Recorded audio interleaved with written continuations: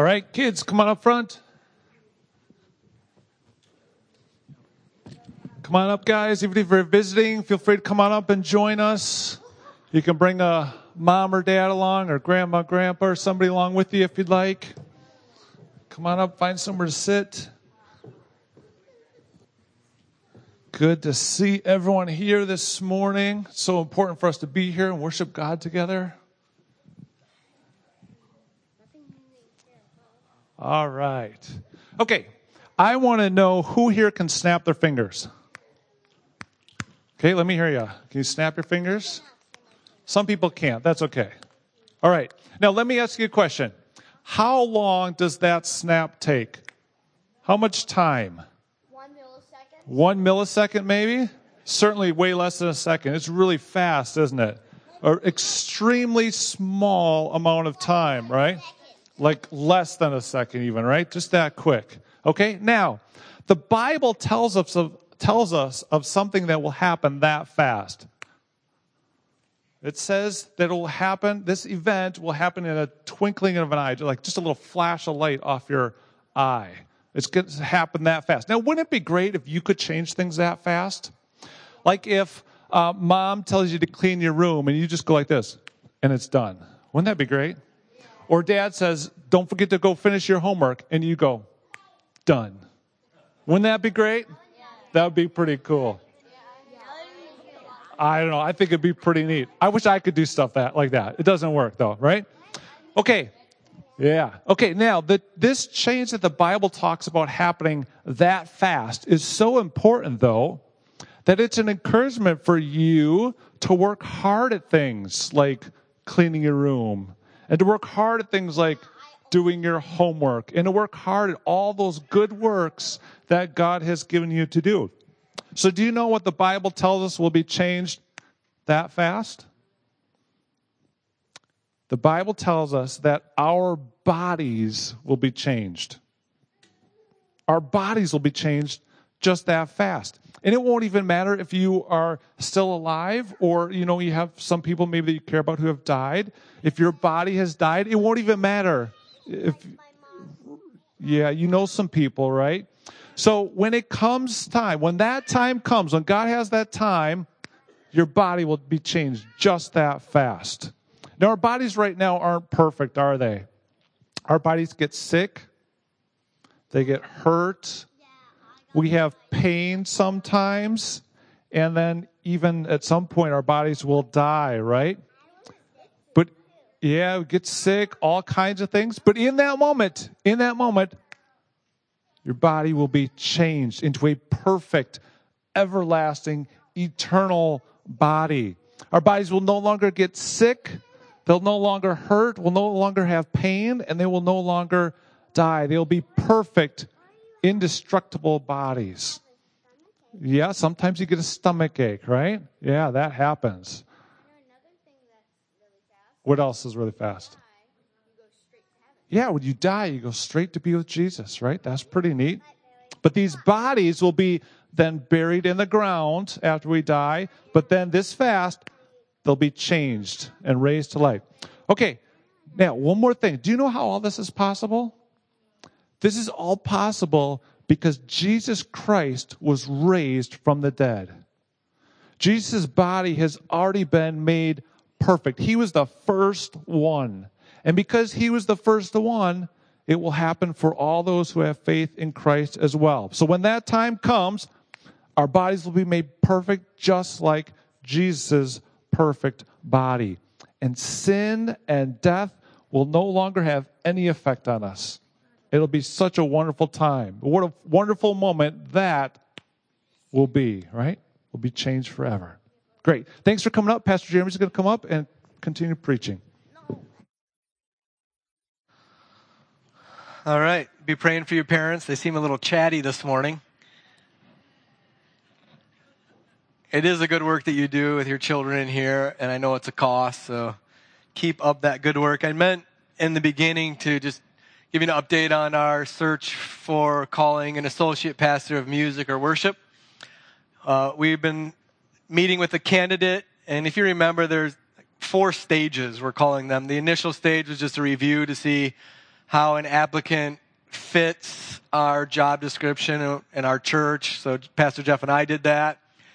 This candidate has moved past that. The second stage is kind of the main interviewing stage before we present them to you, and that's what we call the elder stage. The elders have met with this candidate 2 times for some very lengthy interviews. We've called, I think, 9 different references. And we've decided to continue to move forward with this candidate. The next stage is what we're calling the music stage. He'll be meeting first with kind of our main music leaders. Has that been set? Is that coming up? June 8th. And then we'll have a time after that, or maybe before that, June 10th, with the entire music ministry team.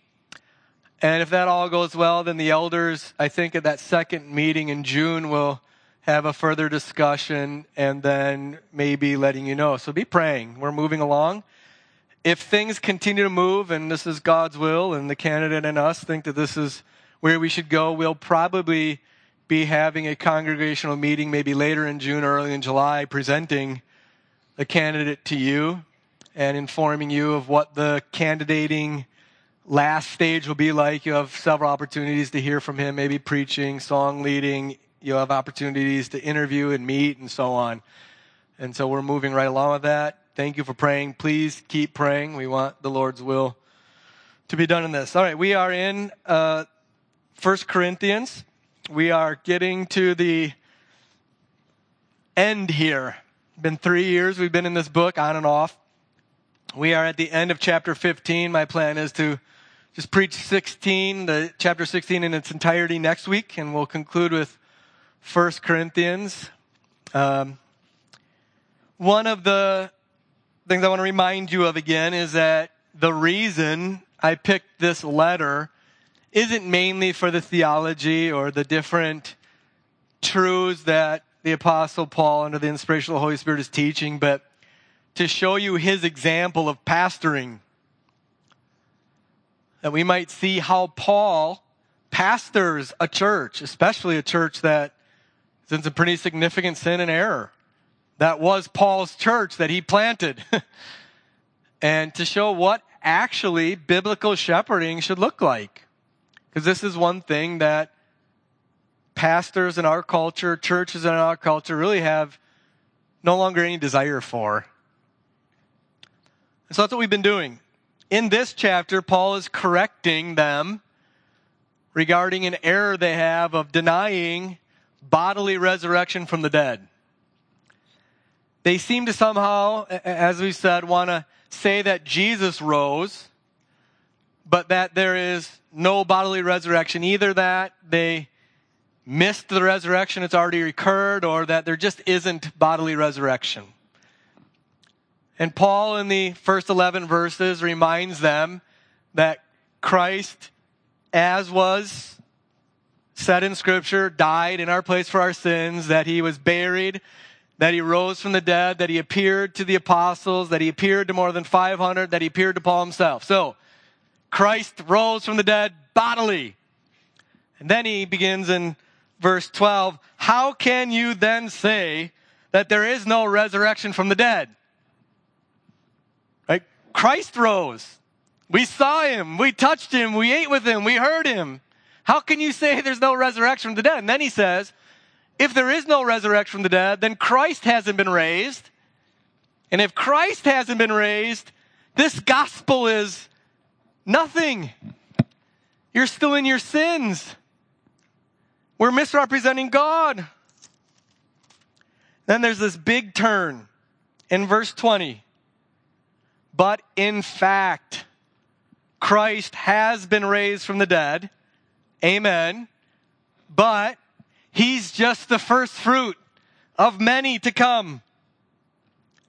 That is, all who are in Christ died with him in his death, raised with him in his life, and will be one day raised bodily as was Christ. And so then in verses 35 to 58, Paul is teaching what our resurrected bodies will be like. Now, what he does at the end in verse 58 may be surprising. He goes into all of this teaching. We saw him bodily raised. There is bodily resurrection. Here's what the bodily resurrection will be like. And therefore, the grand finale is get to work. Be steadfast, immovable, always abounding in the work of the Lord, knowing that in the Lord your labor is not in vain. What? Where'd that come from? Resurrection, resurrection, resurrection, resurrection, resurrection, get to work is the application. This won't be strange. You may not think it's strange. I thought it was curious. But this is the Bible in some. Why did God create us? Exercise dominion, to work. Why does God recreating us? To take dominion, to get to work. This really isn't surprising at all how Paul concludes this chapter. So that's what I want to do. Let's look a bit more in verses 58 to 57 at what our resurrected bodies will be like, and then let's apply it to work. My prayer is that as you see the truth of the resurrection of the dead, that it might be that it would motivate you to be steadfast and immovable, abounding in the work of the Lord, knowing that in the Lord your labor is not in vain. Let me read these verses, pray, and then get into it. I tell you this, brothers, flesh and blood cannot inherit the kingdom of God, nor does the perishable inherit the imperishable. Behold, I tell you a mystery. We shall not all sleep, but we shall all be changed in a moment, in the twinkling of an eye, at the last trumpet. For the trumpet will sound, and the dead will be raised imperishable, and we shall be changed. For this perishable body must put on the imperishable. This mortal body must put on immortality. When the perishable puts on the imperishable, and the mortal puts on immortality, then shall come to pass the saying that is written, death is swallowed up in victory. O death, where is your victory? O death, where is your sting? The sting of death is sin. The power of sin is the law. But thanks be to God who gives us the victory through our Lord Jesus Christ. Therefore, my beloved brothers, be steadfast, immovable, always abounding in the work of the Lord, knowing that in the Lord your labor is not in vain. Let's pray. Father, we want your blessing, and we know that your blessing is on those who walk in your law. And so teach us now by the power of the Holy Spirit to not only hear your word, but to keep it and to seek it with our whole heart. So give us diligence now, O God, diligence in listening and diligence in doing to your glory. In Jesus' name, amen. So we will get new bodies. Why will we get new bodies? Verse 50, because these bodies cannot inherit what's to come. Flesh and blood cannot inherit the kingdom of God, nor does the perishable inherit the perishable. So again, as we've been saying, let me remind you again that our resurrected bodies will be these bodies. Look at verse 53.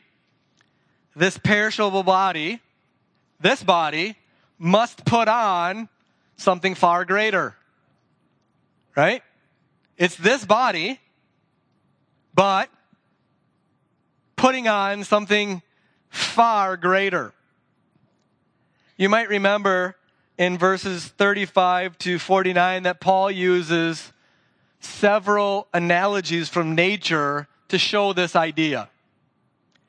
These bodies are like seeds that must be planted and die, and yet like seeds, they become what they are, just much greater. So acorns, there's a glory in an acorn, isn't there? It contains what could become a mighty oak. And so the acorn and the yoke are related. It's the same. There's continuity. But one is far greater glory than the other. That's the same with our bodies. These bodies are like the acorns. They're glorious in themselves. They're bearing the image of God. We're capable of great good with these bodies. And yet they're perishable. They're mortal. They're prone to sin and death and temptation. And yet when these bodies die, they're planted like the acorn, and what comes is far greater. This body, immortal. This body, imperishable. This body with great power, verse 43. Natural to the Spirit, spiritual, verse 44. We are now marked an image of the man of the dust, Adam. We will then become image of the man of heaven, Christ, mortal till immortality. This is, by the way, brothers and sisters, why mankind is far greater than all the rest of creation. We are the pinnacle of it. God has given to us what he hasn't given to any other part of creation. And this is the foundation for all love in the world. Because we are created in God's image and are immortal. What we do in these bodies and for each other goes on forever. This is why it is abhorrent to abort babies before they're born. This is why a man sexually abusing a woman is abhorrent. This is the doctrine of doing all good to each other in this world. So, we will continue on in these bodies, but these bodies will put on far greater glory. Again, in verse 53, perishable becomes imperishable, mortal becomes immortal, which means that these bodies will no longer die. Isn't that wonderful? No longer prone to sickness and suffering. So what do we do with that? Well, first, let me just really quick deal with verses 51 and 52. We shall not all sleep, but we shall all be changed. Paul is a good pastor. He anticipates the questions of his people, and one of the questions will be, okay, if we get new bodies after we die, what about those who don't die before the Lord returns? What about those still living when the Lord returns? And Paul says, oh, it'll happen to them too. Don't fret. In fact, Paul says in 2 Corinthians chapter 4 or 5, I'm sorry, I should have looked it up, that would be ideal. That would be the best. It's really good to die and go to be the Lord, separated body and spirit. That's good. But what would be far better is to be alive at the Lord's coming and just go right into our glorious new resurrected bodies. That'd be, if we could have it all, Lord, come, Lord Jesus, come now. All right. Wouldn't that be good? Okay, so that's verse 51. Then verse 52, Pastor Jeff covered it in the children's message, which is real quick. It'll happen like that. Right? A little twinkle. Not even a blink, just the twinkle in the eye. It's there and gone. In a moment, you will be made glorious. Like, it's not a manufacturing process. You don't go on an assembly line and get this part added there and then that part added there. It's not like building the bionic man or woman. It's new, glorious, resurrected body. At the instant that God decides at Christ's coming, you are made new. Reunited, soul and body, in imperishable, immortal glory forever and ever with the Lord. Amen. What for? What's this doctrine for? We must consistently remember, brothers and sisters, that learning theology is good, but learning theology separated from application is bad. Do not be hearers of the word and not doers. Faith without works is dead. So how do we apply this glorious teaching of getting immortal, imperishable, glorious bodies at the coming of Christ? You don't have to guess. Verse 58 does it.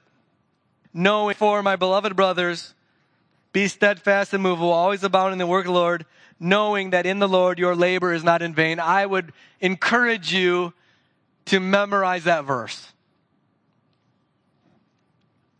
Can you take that as an application from this sermon? Please memorize this verse. It gets to the heart of why you and I were made.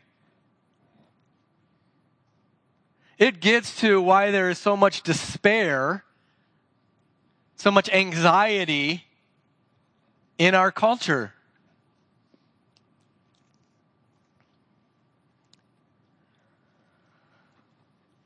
Paul concludes this letter, which, as you know, is a lengthy letter. I don't remember what number sermon this is going through this letter, but it ain't 50. He concludes this lengthy letter, as you all include any letter, with what's most important at the end.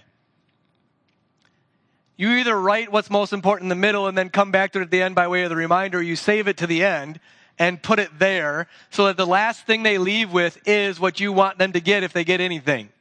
This is the most important part of this letter. Christ died and rose, and you died with him, and you will be raised like him. Okay? And then the conclusion to this most important part of the letter is get to work. The application to this most important doctrine is get to work. Get off your duff. Get off the bench. Get in the game. You're not sidelined. He's got a part for you. He's got a role for you. Do it. No excuses. No complaints. No thinking somebody else is better than you at doing it. None of it. You'll be raised. Get to work. Of course, if you are thinking biblically, you should be going back to Genesis 1 and 2 right now. Right? Because the whole Bible is this in sum. God creates something for a purpose, and then that created thing is supposed to fulfill its purpose in working. That's it. God made all things, and all things he made are good, including physical creation. We as mankind are the most important part, highest of all creation. We are alone created his image. He gave us bodies, physically, breathed life into it. Our bodies matter to God. Your body matters to the Lord. And what is your body for? Why these? Right? Why this? Why do hearts pump and mouths take in oxygen that somehow the lungs magically convert that oxygen in the bloodstream that power your cells? Why this? So you can grab stuff and manipulate stuff and build stuff. You were made to make things. You were made to work. So God created Adam. Wasn't good that he was alone. He created all the other creatures in front of him, and Adam, at the end, created what I would assume is an exhausting exercise, having all the animals and all creation paraded in front of him, male and female. He got the hint. I lack something. And so God did what God always does. We heard this last weekend. He, in essence, killed Adam, took out a part, created what he was lacking, a woman fit for him. And the man and the woman, Adam and Eve, he united in marriage to be fruitful and multiply, to exercise dominion, to get to work. That's what they were for. They were lords over creation. They were given bodies and souls for the purpose of continuing the good work in creation that God had done. Again, from last weekend we heard this. He put them in a garden, and their job was to make the whole world an Eden. Through work, with their hands, with their minds, with their bodies. They were to use their bodies for this work. Then we sinned, right? Then Adam sinned. Our bodies became weak, mortal. I don't think we understand what we lost in glory in that moment. I don't think we understand what we were and how degraded sin has caused our physical bodies. We're still to work, but now our work is often futile. It was always going to be hard work, but not this kind of work that is messed with by sin. That you build something wonderful that you think will be a blessing, only to see it burned up. Or you join in a business partnership with somebody and figure out they're shady and they steal. And or you as a parent work to give your child a future and give them a great inheritance only to see them turn from the Lord and waste it all. All that kind of futility. We're opposed. Sin often robs the fruits of our labor. We see this happening in Corinth. Their sin was robbing the fruitfulness and vitality and glory of their church. But Christ came to redeem us from that. Christ is the second and far greater Adam. He's making a new humanity in Adam. From the world, in the church, just like in Genesis 1 and 2, separating us from the world, in order that we might continue to fulfill this mandate given to Adam and Eve, continued in the Great Commission to make disciples of all nations. That's what he's doing here. So, the entire Bible is resurrection to work. Giving life so that we can work. This includes the resurrection of our bodies.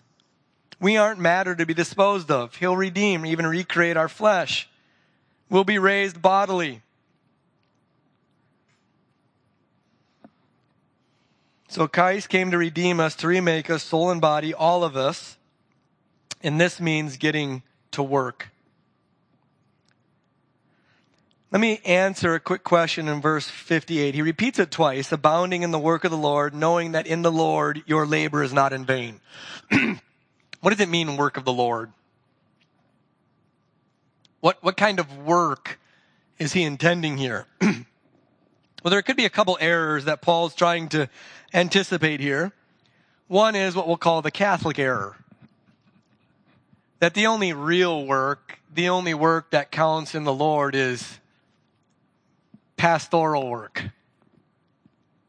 And maybe if you become a Sunday school teacher, that will qualify.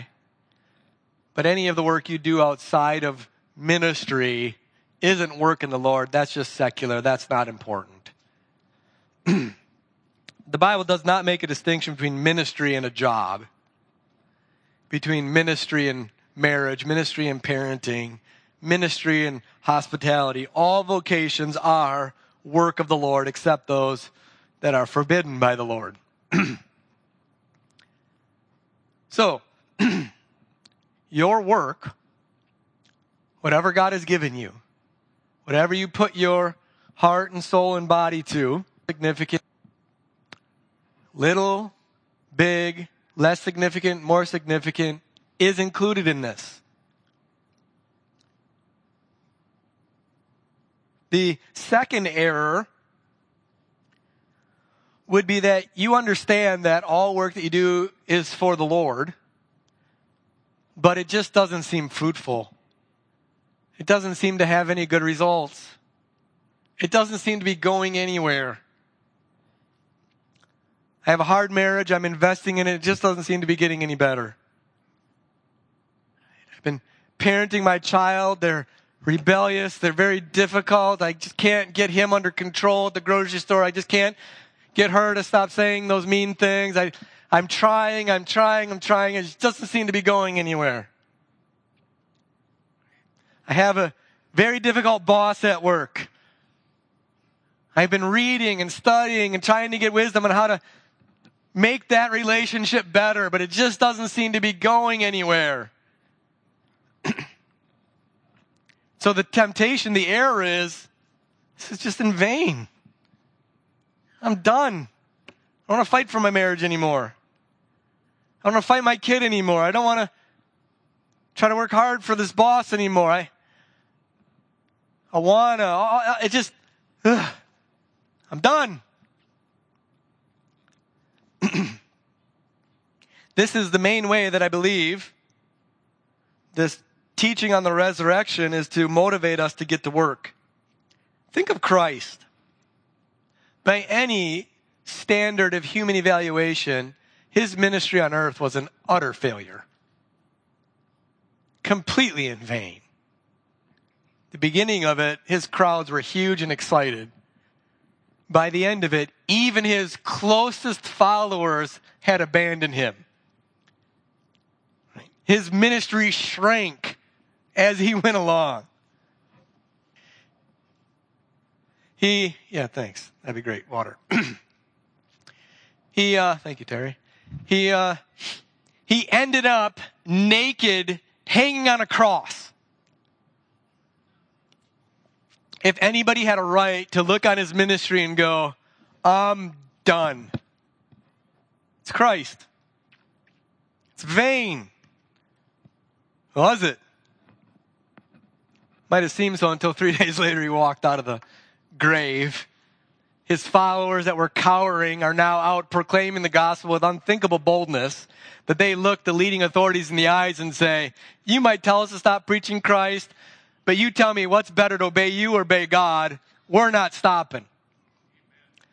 And 2,000 years later, Christianity has spread to every nook and cranny of the globe pretty much. Is his ministry in vain? No. Why? Because God raises the dead. Because God resurrects that which we see is small and insignificant and futile. We often do not reap the rewards of our work until the day of the Lord's coming. You guys get this. It's planting season. You don't plant and sit there minute by minute looking at it, waiting for it to grow. And after a week you go, all of this tilling, all of this weed pulling, all of this fertilizing. This is stupid. I'm done. Kids, don't say stupid. That's a bad word. No, why? Because that kind of work takes patience. It takes endurance.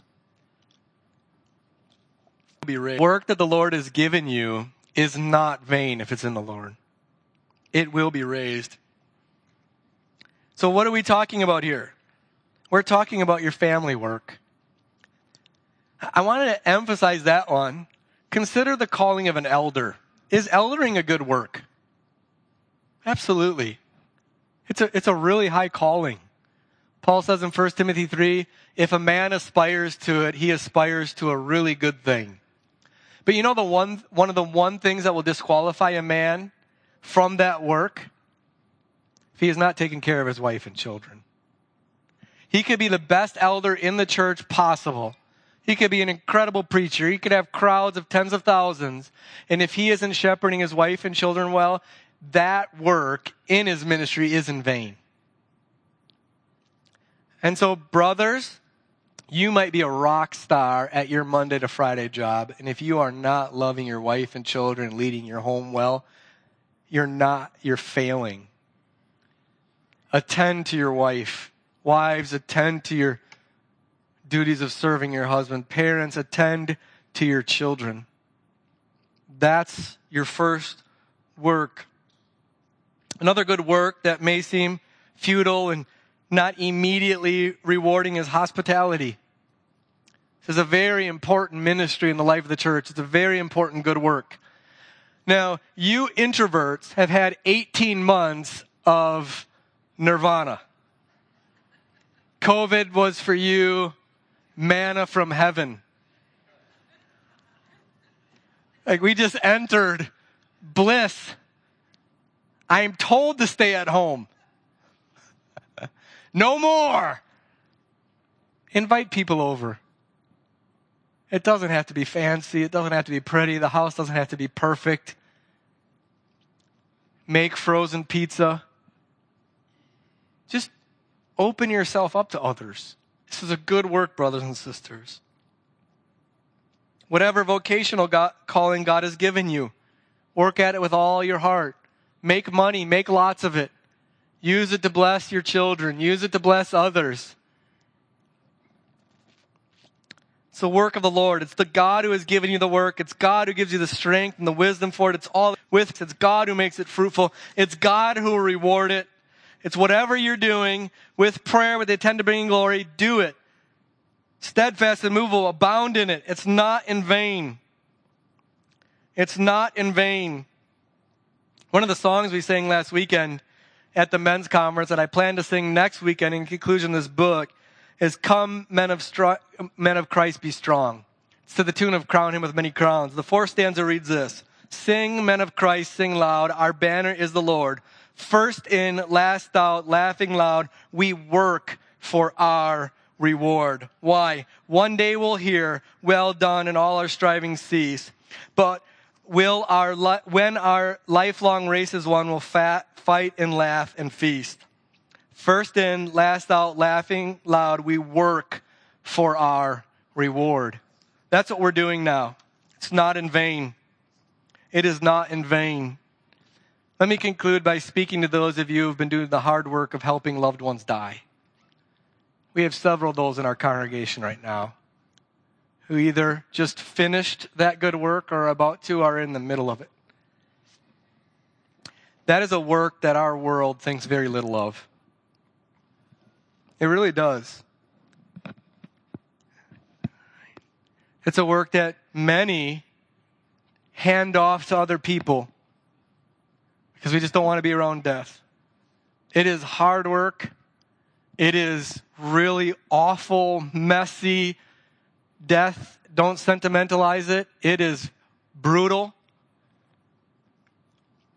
And we are meant to help those we love die well. It's good work. It is very good work.